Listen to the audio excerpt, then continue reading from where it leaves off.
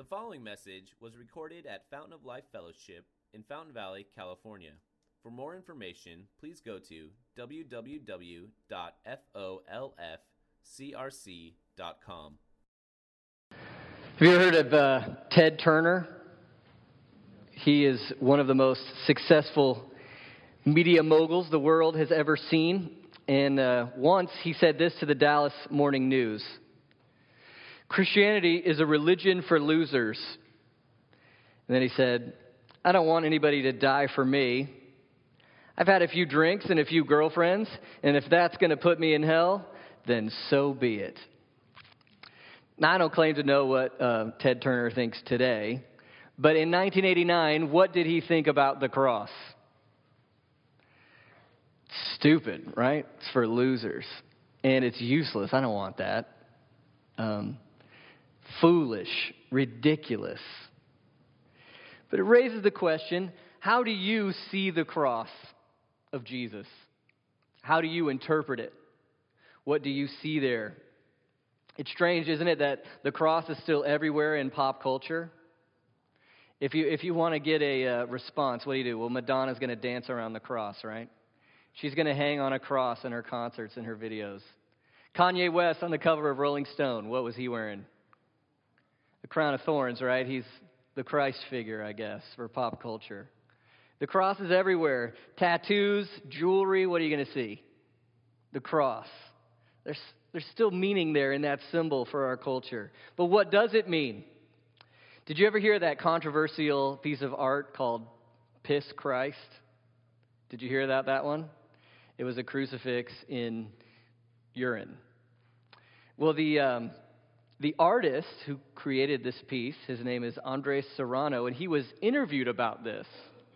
And he asked, "What does this mean to you?" Listen to what he said. He said, "The crucifix is a symbol that has lost its true meaning." He said, "The horror of what occurred, it represents the crucifixion of a man who was tortured, humiliated, and left to die on a cross for several hours.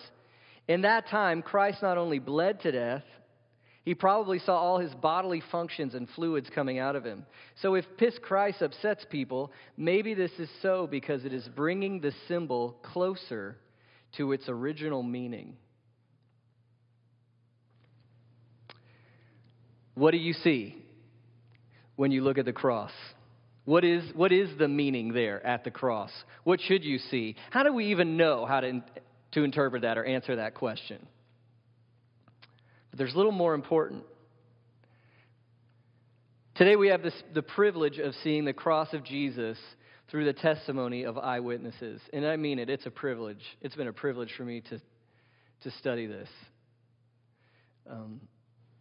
We have 2 weeks left in the Gospel of Matthew. If you're new with us, we've been going through this for about 3 years now. It's an eyewitness account of the life of Jesus. And in our text today, Matthew's concern is exactly our question. How do you interpret the cross? What do you see there? How should you interpret it? In fact, he's going to show us a variety of interpretations. We're going to see what the soldiers thought about it, what the chief priests and scribes thought about it, what the crowds thought about it, what the thieves thought about it. We're going to see their perspective on what's happening at the cross.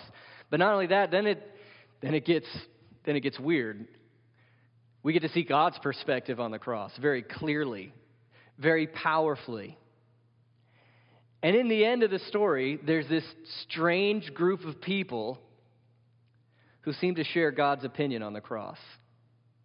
Strange group because they'd never be friends. They'd never meet together in a room.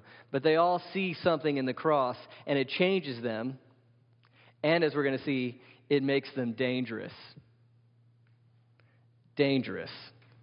So let's look, as we look at Matthew, let's look evil in the face, because you're going to see the worst evil ever.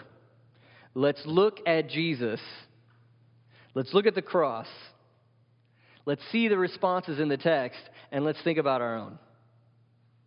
How do you see the cross? We're going to do this in 6 scenes. You know, it's a story. So we're going to see 6 scenes of responses to the cross. The first scene is going to be verses 27 to 31. The soldiers with Jesus. Sometimes I play this game with my kids. Hey guys, if we had a time machine, where would you go? What would you look at? And sometimes it works for talking about the Bible. Where would you go if you had a time machine and you could go see any scene of the Bible? There's lots of good ones, right? I don't know if you'd pick this one. Today we're in this comfortable room, sunny Southern California. We're free. We're going to go out to eat lunch after this. If we could get in a time machine and go back to this moment that we're about to read about, we would go from being comfortable here, maybe a little tired, maybe drowsy, maybe interested, however we were feeling. We would go there and we would be in that room, and all of a sudden we would be filled with maybe nausea. Maybe you would start weeping, or you'd be overwhelmed with the moment, because what you would see here, verses 27 to 31, is a man who's been flogged. And this is a Roman flogging.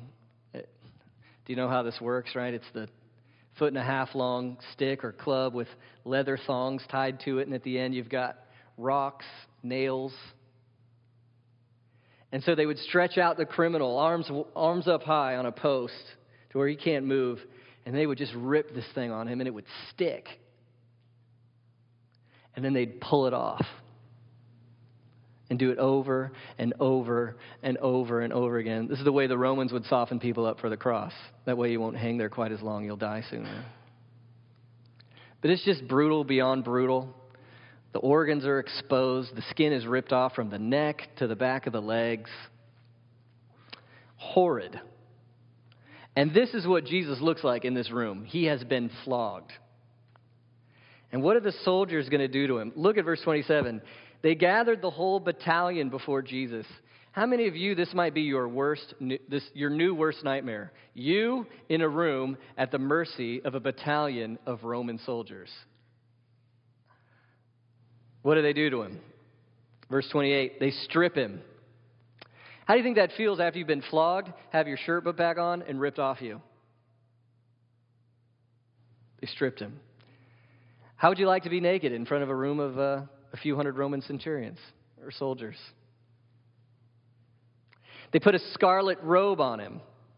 They twisted together a crown of thorns. You're talking 1 inch or 2 inches long. It's probably not the cute little circle crown, because I doubt they wanted to cut their hands that much to make that. It's more like a whole big hat. And they pressed it in on his head. You know, all the science of what it does to the nerves and how sensitive your head is, and have that many large spikes pressing in. Then they took a reed, or basically just a stick, and they smack the thorns into his head. Just evil beyond what you can imagine. But what are they doing? What are they seeing? Look at the end of verse 29. Kneeling before him. Do you see it in your mind's eye? They're kneeling now before him. They mocked him, saying, "Hail, King of the Jews." They spit on him, hit him on the head. What are they doing? Verse 31, again, when they had what? Mocked him. What's their response to Jesus?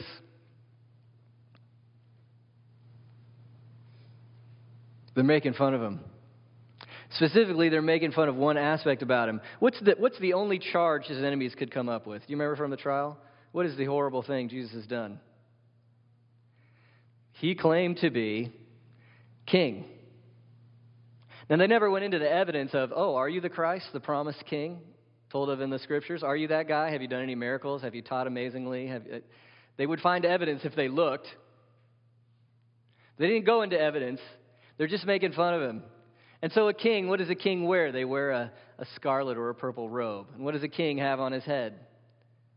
A crown. And what does he carry in his right hand? A scepter. And so this is just a big joke where the soldiers spit on the king. The soldiers take the king's own scepter and pound his own crown into his head.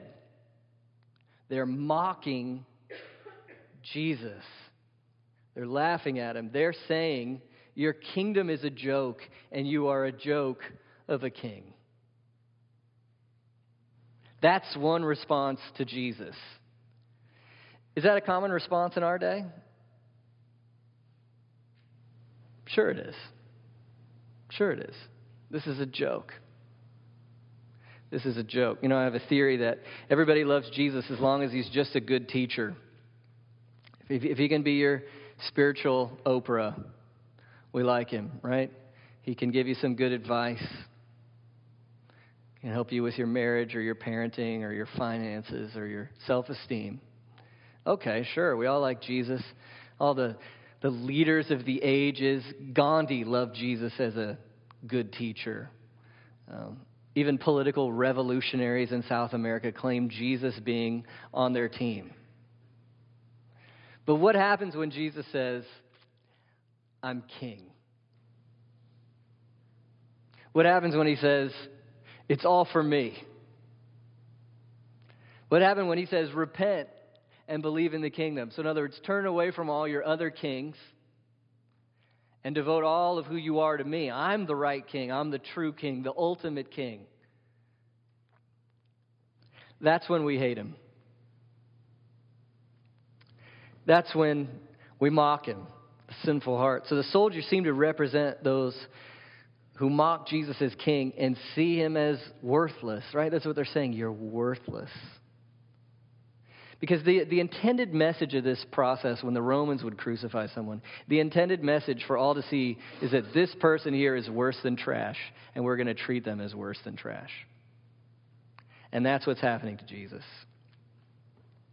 Heavy stuff. Let's go to scene 2. We're going to see a variety of witnesses to the cross and their response. You see the crowds, the religious leaders, the thieves. And it's funny, this group would never be hanging out together. The crowd wouldn't get to hang out with the chief priests. The chief priests would never hang out with these thieves. The thieves would just want to steal from the crowds.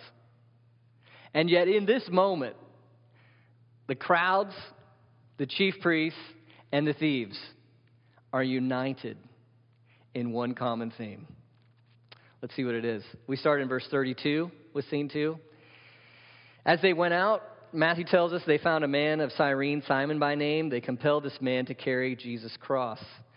What would happen most likely is that the victim would have to carry his crossbeam, which weighs maybe 80 pounds or something. And he's got to go publicly right through the city so everybody can see, hey, look at this guy. He's a joke. He's a loser. We're going to pin him up. So it's a walk of shame, ultimate, utter shame. Jesus knows what it's like to be shamed. And so he's walking through with his cross. He gets to the edge of the city, and you can imagine, right? He just can't do it anymore. He's been awake all night at this fake trial. He's been beaten up several times over. He's been flogged. That's enough to kill people many times. He's been beaten again by the soldiers. And then to carry this thing, I'm amazed he makes it out of the city. And then he falls over, and so the soldiers would say, and this is not a volunteer position, carry his cross. And so you carry it. And they carried him to Golgotha, which means the place of a skull. Supposedly if you go, it actually looks like a skull, this hill. And so this main road kind of curves around, and in the background there's this hilly area, and that's where you're going to crucify him, right by the road. So the crowds pass by and they see him. He's outside of the city now. It's a sign of rejection. We're kicking you out. You're nothing to us. Verse 34, they offer him wine to drink mixed with gall. When he tasted it, he would not drink it. What do you think that means? There's a few theories. The one I think most likely is the gall would kind of numb you out a little bit. Because what are they about to do to him? About to crucify him. Going through text like this reminds me of how ironic the symbol of the cross is. I love the symbol of the cross. It's on our necklaces. Great. Wear it. It's in our tattoos. Good. Put it on. It's on our building. It's right here. But you think about what it is again, right? We're used to it. It's a torture machine. You wouldn't wear a guillotine on your necklace usually. Maybe. Are you in one of those bands, right? Or an electric chair. Electric chair earrings. What's your deal? Or a noose around your neck. Kind of morbid, aren't you? Do you need counseling? But the cross is everywhere, and the cross is worse.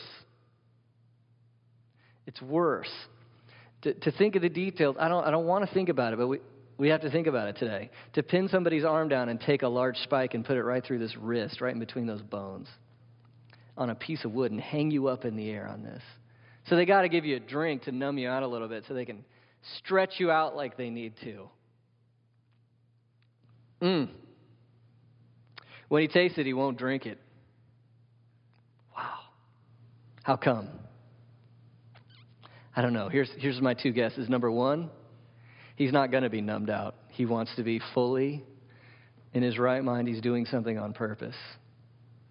If that's the case, I'm in awe. Are you in awe? How many of you are drinking it? You're like, give me another glass. Can you hit me on the head too? Harder? He won't drink it. Secondly, I wonder as well, he says in the last chapters when he's having the Last Supper, this wine right there, he's passing out the wine. This cup is the new cup. This is my blood for the covenant. And then he says, I'm not going to drink it till I drink it with you in the kingdom. And maybe as he tastes the wine, he spits it out because he says, not till the next time. Either way, I'm so amazed with Jesus. I love Jesus in these stories because he's so beautiful, majestic, in control, principled. He knows what he's doing, which just shows you this irony. The popular opinion on the cross, the mockery, and yet the wisdom in the intentionality in the cross. What's going? Can you see it? So he spits it out. Verse 35, the Bible's so understated. And when they had crucified him, they divided his garments by casting lots. They sat there and they watched over him. It's impossible to describe the pain of the crucifixion. The spikes would go through the median nerve, which just sends like, if you ever hit your funny bone, it's like that, except infinitely worse and constant all throughout your upper body. Then they probably would turn the feet laterally to get through it. So you're on this wood and you're in a Y position. A Y position. And the reason for that is to breathe, you have to get to T. And then you have to exhale again at Y. And every time you have to push yourself up, what are you pushing on? Nails through your ankles and your wrists. The pain is unfathomable. It's undescribable. And all the while you're rubbing that flogged back up that wood. I'm sure they cleaned it for him. Your bones go out of joint. You're immeasurably thirsty. You have possible heart failure. And then you end up dying of asphyxiation from all the goo in your chest. And then all through that, you're naked. And they're rolling dice for your clothes. And what are they saying? What's the atmosphere? Oh, yeah. 7 takes the T-shirt. And there he is on the cross. Again, it says, you mean nothing. You mean less than nothing. You're nothing to us. And verse 39 blows my mind. Those who passed by, look at verse 39, what do? They derided him. They ridiculed with contempt. Now come on, even if you saw Hitler on the cross, would you make fun of him at that point? How do you do that with somebody in this position? Much less Jesus. They're mocking him. They're ridiculing him. Look at what they say, verse 40. Oh, you who would destroy the temple and rebuild it in 3 days, save yourself. If you're the Son of God, come down from the cross. What a joke. You are the Messiah, you're going to save people? Look where you are. You are so obviously not the promised king. You are so obviously not the Son of God. Look where you are right now. That's what they're saying. Rubbing it in, mocking him. Look who else joins in, verse 41. So also the chief priests, the scribes, the elders, what? Mocked him. He saved others. He can't save himself. He's the king of Israel. Let him come down now from the cross. We'll believe in him if he comes down. He trusts in God. Let God deliver him now if he desires him. For he said, I'm the Son of God. Say, Jesus, where's your saving power now? Oh, we'll believe in you. We'll repent if you come down from the cross. Oh, but you're pinned there with nails. It's just evil. Son of God, Look at their question. They're basically saying, how much does God love you right now? If God loved you, would you be up here on the cross? That's what they're saying to Jesus. Can I show you a verse from the Old Testament here? Look at this line in verse 43. The chief priest said, he trusts in God. Let God deliver him now if he desires him. Now look at this verse from Psalm 22, verse 7. Psalm 22, verse 7 is an ancient poem written by King David, and it's weird because it has imagery that doesn't seem to fit its original context. When did this ever happen in David? So what does this all mean? But we see it really as a prophetic psalm. The chief priests and the scribes and the elders said, he trusts in God. Let God deliver him now if he desires him. Look at what David wrote in Psalm 22:7. All who see me mock me. They make mouths at me. They wag their heads. He trusts in God. Let him deliver him. Let him rescue him, for he delights in him. That's ironic. That's ironic. The chief priests and the scribes are quoting Scripture, maybe accidentally, maybe in mockery. Verse 44, even the robbers who were crucified with him also reviled in the same way. To revile is to criticize in an abusive or angry, insulting manner. And I think the point is this: you've become low on the totem pole when crucified criminals are reviling you. Right? If they're on the cross and they're being tortured and you're not on the cross, you're like one up on them in status. If you're on the cross, who can you make fun of? You're on the cross. But for Jesus in that moment, even thieves on a cross who are guilty have something on him. Making fun of him on the cross. He's mocked. Man, what's happening here? Doesn't it just seem more evil than should ever be? It is. It's the ultimate evil. But I think there's a picture here of, what if we ask this question? If God put himself in our hands, what would happen? Our hearts towards God, sometimes we love him, sometimes we hate him. If you're a Christian, something's happening to your heart, and you're changing, you're loving him more, a lot more. But if God put himself in our hands, what would really happen? What would we do with him? I think this is the picture of the crucifixion. This is the picture of the sinful heart's response or attitude towards a holy God who claims to be creator and king. You're a joke. That's what we say. Now, this is ultimate evil here, evil nuclear power. This is the time of darkness. And we haven't done anything close to this. But even if you just look at what theologians call sin, what is sin? What is it? That's a church word, right? Oh, it's bad things. I did something bad once. No, that's not really it. It's an attitude or an inclination towards God. And really, all sin is basically a soldier-like attitude, a chief priest-like attitude, a crowd-like attitude, a thief-like attitude. We're saying to God, God, you're not good, you're not valuable, you're not worthwhile. Sin is a deriding of God. It's a mockery. You're not worth trusting. I don't love you. I won't follow you. Get out of my way. I want something else instead. Don't you think that's true? So you see such a picture of sin here. That's kind of the first half, right? So we're asking, what do you see when you see the cross? See a lot of things. We've seen the response of the people who were there, the soldiers, the chief priests, the crowds, the thieves. And they're basically saying all in the same way, you're a joke. You're nothing. You're worthless. That's one side. It's one way to see it. The cross is a joke. But now we begin to get a different perspective. Scene 3, verses 45 to 50. Verse 45, now from the 6th hour, by the way, that's about noon, right? What's it usually like at the 6th hour? Put your sunglasses on. Verse 45, now at the 6th hour there was what? Darkness. Darkness. A mysterious darkness from noon to 3. What does it make you wonder? maybe there's something more going on here than just another guy crucified. Then we see Jesus crying out in verse 46. And what is he asking?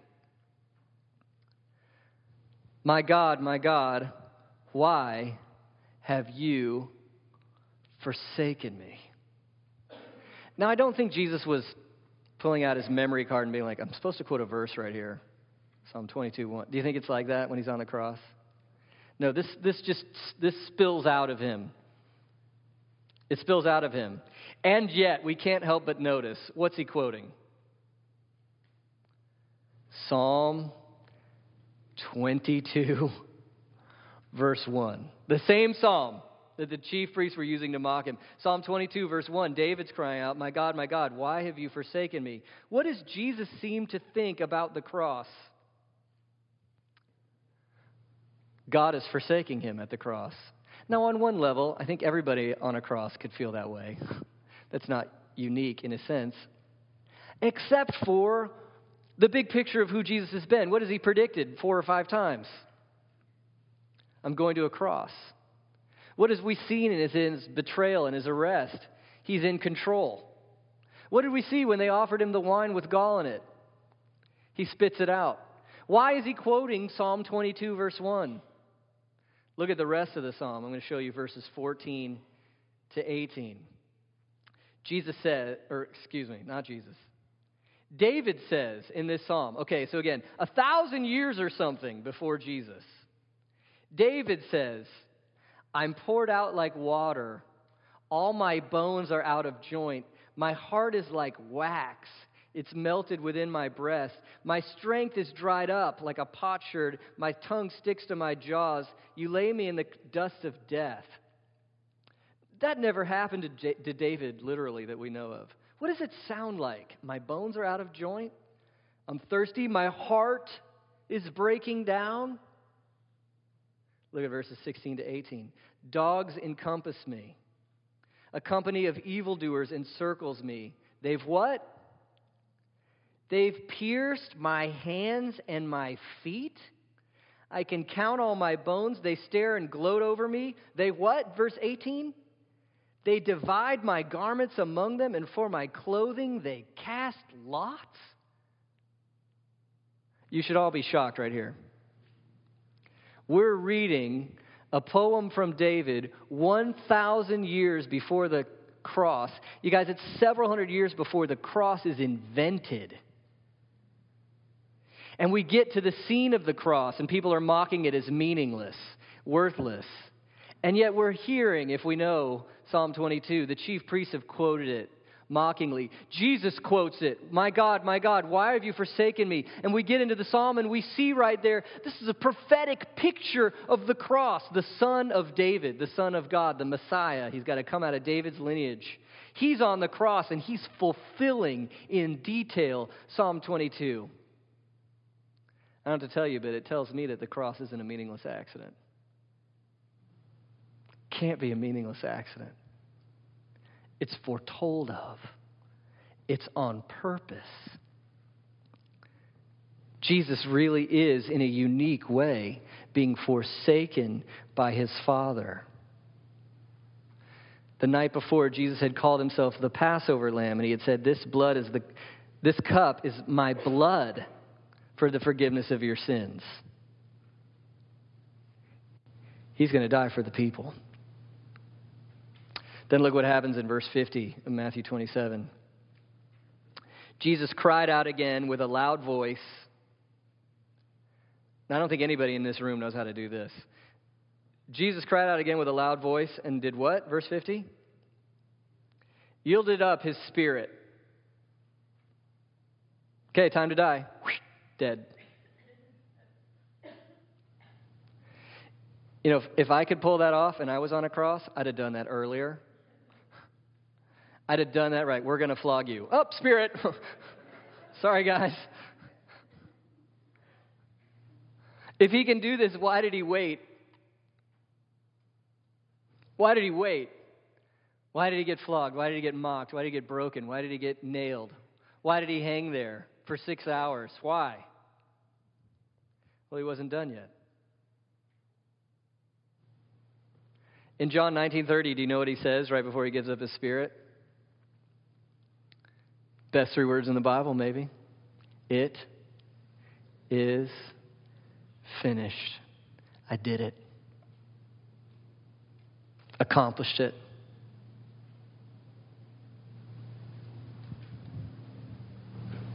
Now he's finished. First half of the story, the cross is a joke. Then we see Jesus and we see meaning. We see him intentionally forsaken by the Father. We see him accomplishing something that's been written of. We see him when he's done saying, it's finished, I'm ready to go. And now we see God the Father's perspective. Scene 4, look at verse 45. Again, we're going to hit on this verse 45. We see, from the 6th hour, there was darkness over all the land. Now, what does darkness mean? I mean, if you're there, can you imagine being there? It's hot, it's Palestine, it's the middle of the day, it's bloody, there's flies, it's gross, it's terrible. Noon hits, hottest part of the day, and it's dark. So already you're like, weird, strange, ominous, foreboding. But if you have your biblical brains on, and the Gospel of Matthew assumes that we do, darkness means judgment. It's used all sorts of times in the Scriptures. Darkness means judgment.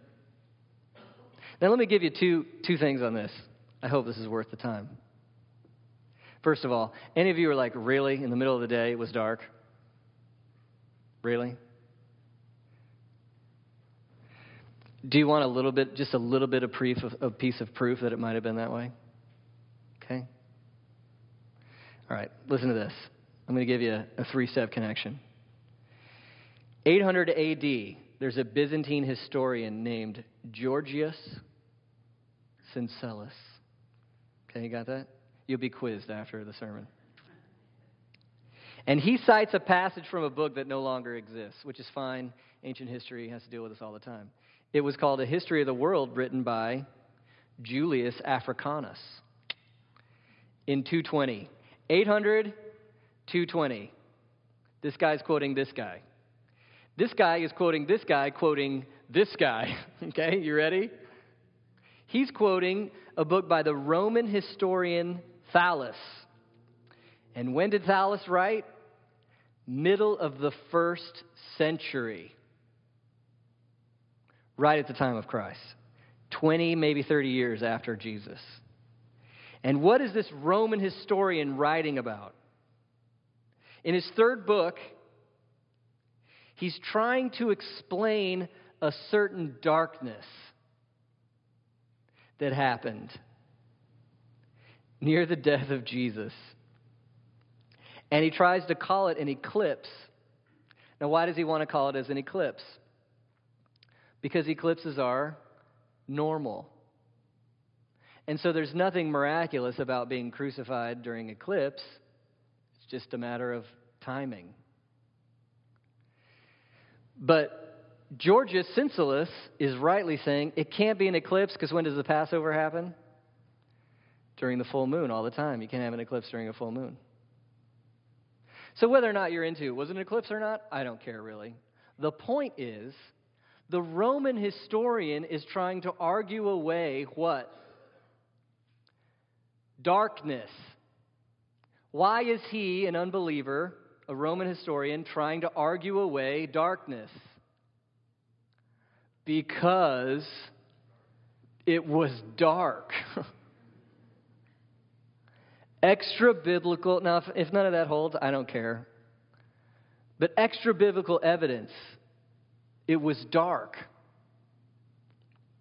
What does it mean?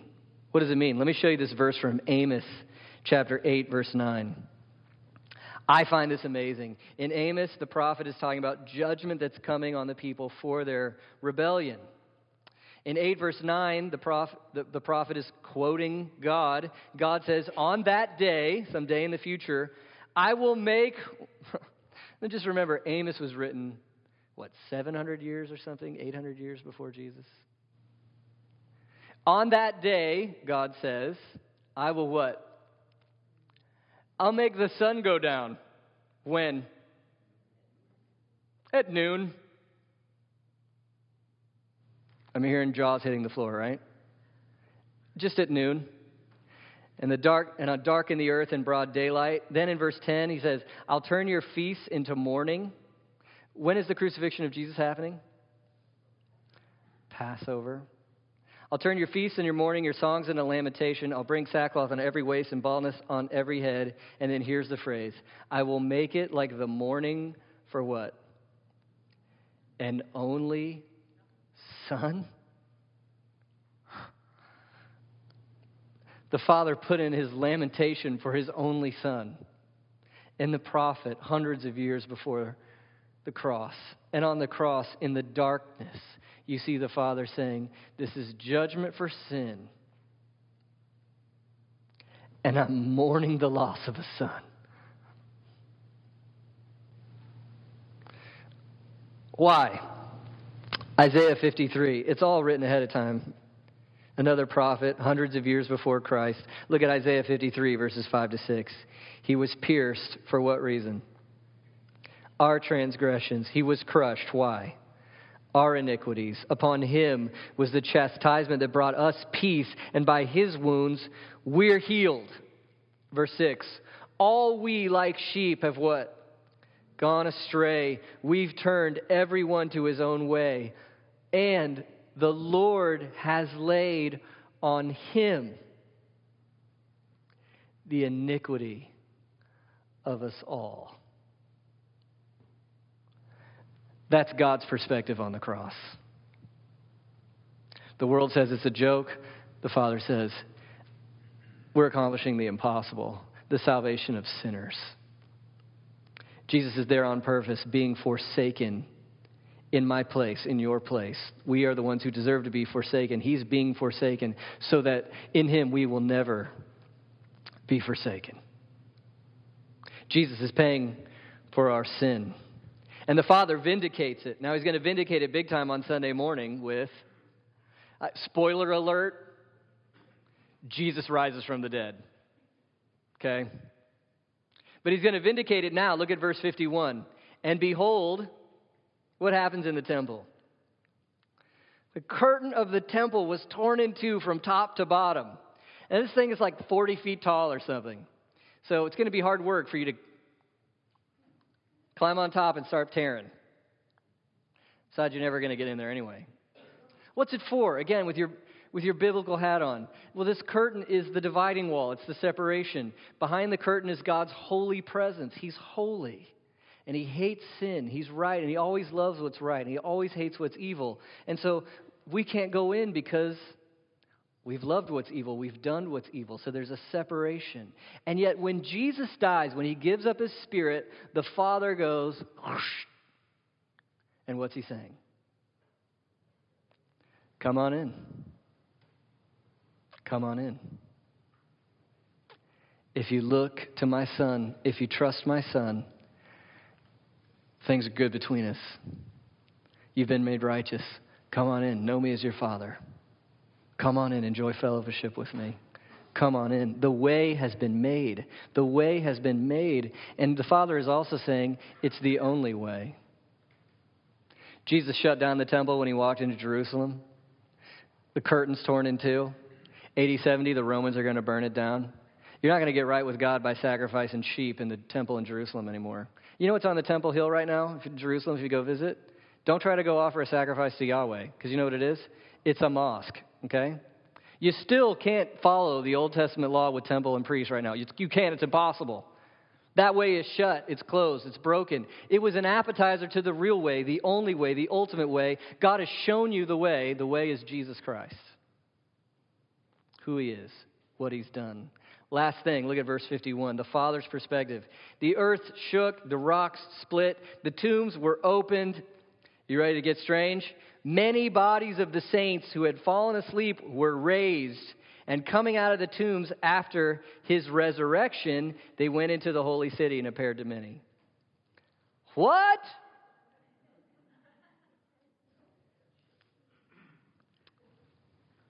You know, if you're looking at this and you're like, I don't even know what to do with this, I don't either, okay? There's a lot of things I would want to say about this. The big one is, Jesus rose from the dead. I'm absolutely sure of it. The evidence is overwhelming for it, and it's changed my life, and it's changed the world. And the gospel writers, they're trustworthy. You know, if they were trying to doctor things up, they wouldn't have shown us all their mistakes over and over and over and over again. I mean, who are the big idiots in the Gospels? It's the apostles so many times. They're honest. And Matthew's saying, look, by the way, he wrote this in 60 AD. There are people still alive. If anybody was like, no, this is junk, the letter wouldn't have lasted. It's too early to be myth. There are people who would read this and go, yeah, I had that guy over for dinner. Now, what happened to him after? I don't know. Did they die again? Did God I don't know. I'm just saying, God's saying something about the cross right here. What is the death and resurrection of Jesus going to bring? New life. Boom. Life. The death of Jesus brings life. For all who trust in Jesus, you will have a new life in God, a new identity, bought by the blood of Jesus, an adopted daughter of God, an adopted son of God, identity secure in His love and what He's done for you. And after you die, guess what's going to happen to you? We saw this so powerfully a couple of months ago with those Egyptian Christians who had their heads cut off by ISIS. And they went down swinging. Not violently, but they went down swinging saying, Jesus is Lord, cut it off. Why can they say that? I'm going to rise again. I'll see you on the flip side. We will rise. We will rise. We're undefeatable. We will rise because Jesus was killed. We will rise because He rose. The Father's statement on the cross, this saves sinners. This brings them into my presence. This gives new life. Boom, mic drop. That's what the Father has to say about the cross.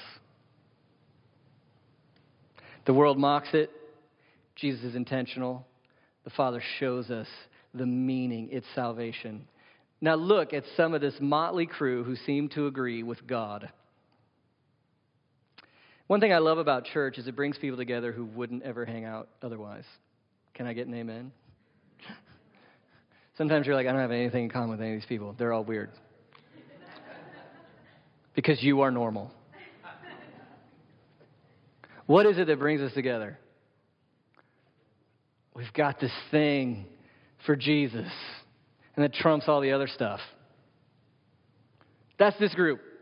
Centurion, women, rich guy. And we could go longer from the other Gospels. There's more to the group. But just for today, centurion, women, rich guy. Look at verse 54. When the centurion and those who were with him, keeping watch over Jesus, saw the earthquake and what took place, they were what? Filled with awe. They've done a couple crucifixions. This one was different. And what did they say? Verse 54. Truly, this was the Son of God. This was the Son of God. He's different. Do you think these soldiers were converted? Is this real faith? Some have tried to say, well, they're just putting it into their pagan worldview. It's another son of another God. I don't think so. I can't prove it, but I don't think so. The reason is this phrase, Son of God, has been repeated over and over again by the chief priests. This is a Jewish view of the Son of God. And the soldiers have been here, and they're hearing all of this. And they've seen Jesus be so different. Like, I think he's the only one ever who they're like, here's the gall, and he's like, don't want it. And you know I'm definitely sure of? Look at Luke 23:34. What did every one of these soldiers hear?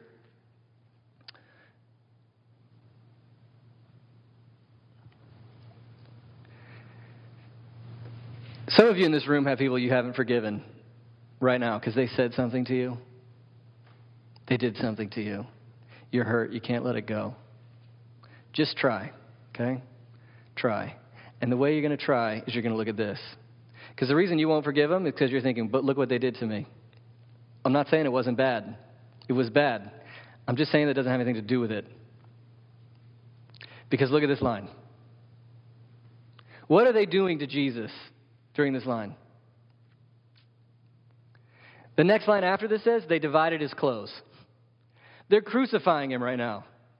They flogged him and they're crucifying. They're putting nails in his wrists right now. And what does he say? Father, what? Forgive them. You guys, you have to know God is going to bring holy wrath when he comes in judgment on everyone who rejected the Son. The Father loves the Son, and he's bringing it. Holy wrath. How would you feel if someone crucified your child? The Father has wrath against the denial and mistreatment of his Son. And he should. And yet the Father has grace for those who've denied and mistreated his Son. For all who put their faith in what Jesus has done. But the power here is Jesus saying, Father, what? Forgive them. Don't count it against them. They're pinning me to the wood. Let it go. Forgive them, Father, based on what I'm going to do for them. It's awesome. Do you think these soldiers have ever heard someone they're crucifying saying, I forgive you? Do you think he's ever heard that? What? What? And by the way, I think that because Jesus prayed for them, that means something. When Jesus prays, I think the Father listens. And so these soldiers are witnessing this. They're watching this. They're hearing this. They're seeing the darkness. They're feeling the earthquake. That guy asked that I would be forgiven. He's the Son of God. And you know what each of these soldiers is going to hear in 2 days? Their friend, Joe, the other Roman soldier who had to work at the tomb, is going to say, hey, between you and me, don't tell anybody, but there was an angel and we all fell over, and now the tomb's empty. We don't know what to do. The Pharisees paid us off. He was the Son of God. He is the Son of God. He sees it. He says it. He can see the preciousness of the cross. Right? The story's not over yet, but he can see it. Look at these women, verse 55 to 56. There were also many women there, looking on from a distance, who have followed Jesus from Galilee. What were they doing? Ministering to him. The disciples in that night, and I guess we can't blame them in one way. They just woke up, swords, clubs, they ran. We probably would have run too. Peter followed for a little bit, betrayed Christ. John comes back, he comes to the cross. We see that in the Gospel of John. But who was there following through the process? These women. And what were they doing? They're ministering to him. How? I don't know. Just being there, crying, looking at him, telling him they loved him. I don't know. It's so emotional, but they were so faithful in following, and they heard all the mocking, and they were ministering him. They saw, what did they see at the cross? They didn't know the end of the story, but they saw preciousness. Our church is full of women like this. You are these women, faithfully loving and serving Jesus. So what a team. You got a centurion proclaiming the truth. You got the women faithfully following, ministering. And then look at verse 57. The other strange member of this strange group. When it was evening, there came a rich man from Arimathea named Joseph. He's a disciple of Jesus. He went to Pilate. What did he do? Verse 58. Asked for the body. I want the body. This was a risk. This was a risk. He was rich. He was connected to the religious leadership. He's going to be ostracized. He might lose his wealth. Heck, in this moment, he might lose his life. Pilate's the one that just had Jesus hung up. This is a risk. It's a public risk. I'll take the body. I want the body. Not only does he risk, we see in other places he buys just loads of wealthy spices and things to load up on Jesus and show Jesus honor. Show Jesus honor. In fact, he even gives up his tomb. This would be super expensive. Only the rich could have tombs like these. Crucified people got thrown in mass graves. This is a rich man's tomb cut in the rock. It's got the nice disc door to easily roll down into the groove, shutting things up, making it safe. You've got to make it safe so the animals don't eat your people and so the thieves don't take whatever you put in the tomb. This is a rich man's tomb. And Joseph says, it's for Jesus. It's for Jesus. And little did Joseph know what he was accomplishing. He's risking for Jesus. He sees value and preciousness in Jesus, and he's willing to identify with it and invest in it. And do what you want to me. I love him. That's what Joseph is saying. But look at this again. Let's have our minds blown. One more time. Isaiah 53:8. By oppression and judgment he was taken away, and as for his generation, that's Jesus, who considered... We're talking about our view of the cross. Who considered that he was cut off out of the land of the living? Why? Stricken for the what? Transgression of my people. That's why. Oh, and then one more tidbit, verse 9. And they made his grave with the wicked. He was killed with the criminals. And with a rich man in his death. You'd read that back in the day and be like, "Where's the rich man? I don't get it. Who cares?" Matthew 27. Oh, it's a rich man's tomb. It had to be a rich man's tomb. It had to be a rich man's tomb. It had to be. Several reasons. Who knows where Jesus is buried in the city of Jerusalem? Everyone. It's not just a mass grave, unmarked bodies. Everyone. There's one body in there. As we're going to see in a moment, it's going to be guarded with soldiers. It's going to be sealed. Everybody knows where it is. Why is that important? Because in a couple days, spoiler alert, it's going to be empty. You guys, when you see a view of the cross, the soldier sees the truth. The ladies are faithful in ministering. The rich man takes the risk. Look how the world will find it. One last scene, verse 6. Scene 6, verses 62 to 66. The next day, that is, the day after the day of Passover, the chief priests and the Pharisees gathered before Pilate and said, "Sir, we remember how the impostor said while he was still alive, after 3 days, I will rise." They pay attention better than the disciples do. Verse 64, "Therefore, order the tomb to be made secure until the third day, lest his disciples go and steal him away and tell the people he's risen from the dead, and the last fraud will be worse than the first." Pilate says, "You got soldiers, go, do what you want." They sealed the stone, they set a guard. The disciples aren't getting in there to steal the body. No way. But that's for another day. Next Sunday. For today, what are the Pharisees and the chief priests worried about? We have to end this Jesus movement. This is dangerous. This upsets the apple cart. It's dangerous, so set a guard. Now, it won't work. But listen to this. A cross combined with a resurrection is dangerous. It's dangerous. It causes things like people to serve Jesus with all their hearts. It causes things like people having no more same allegiances to their sin and to the world. It makes changed lives.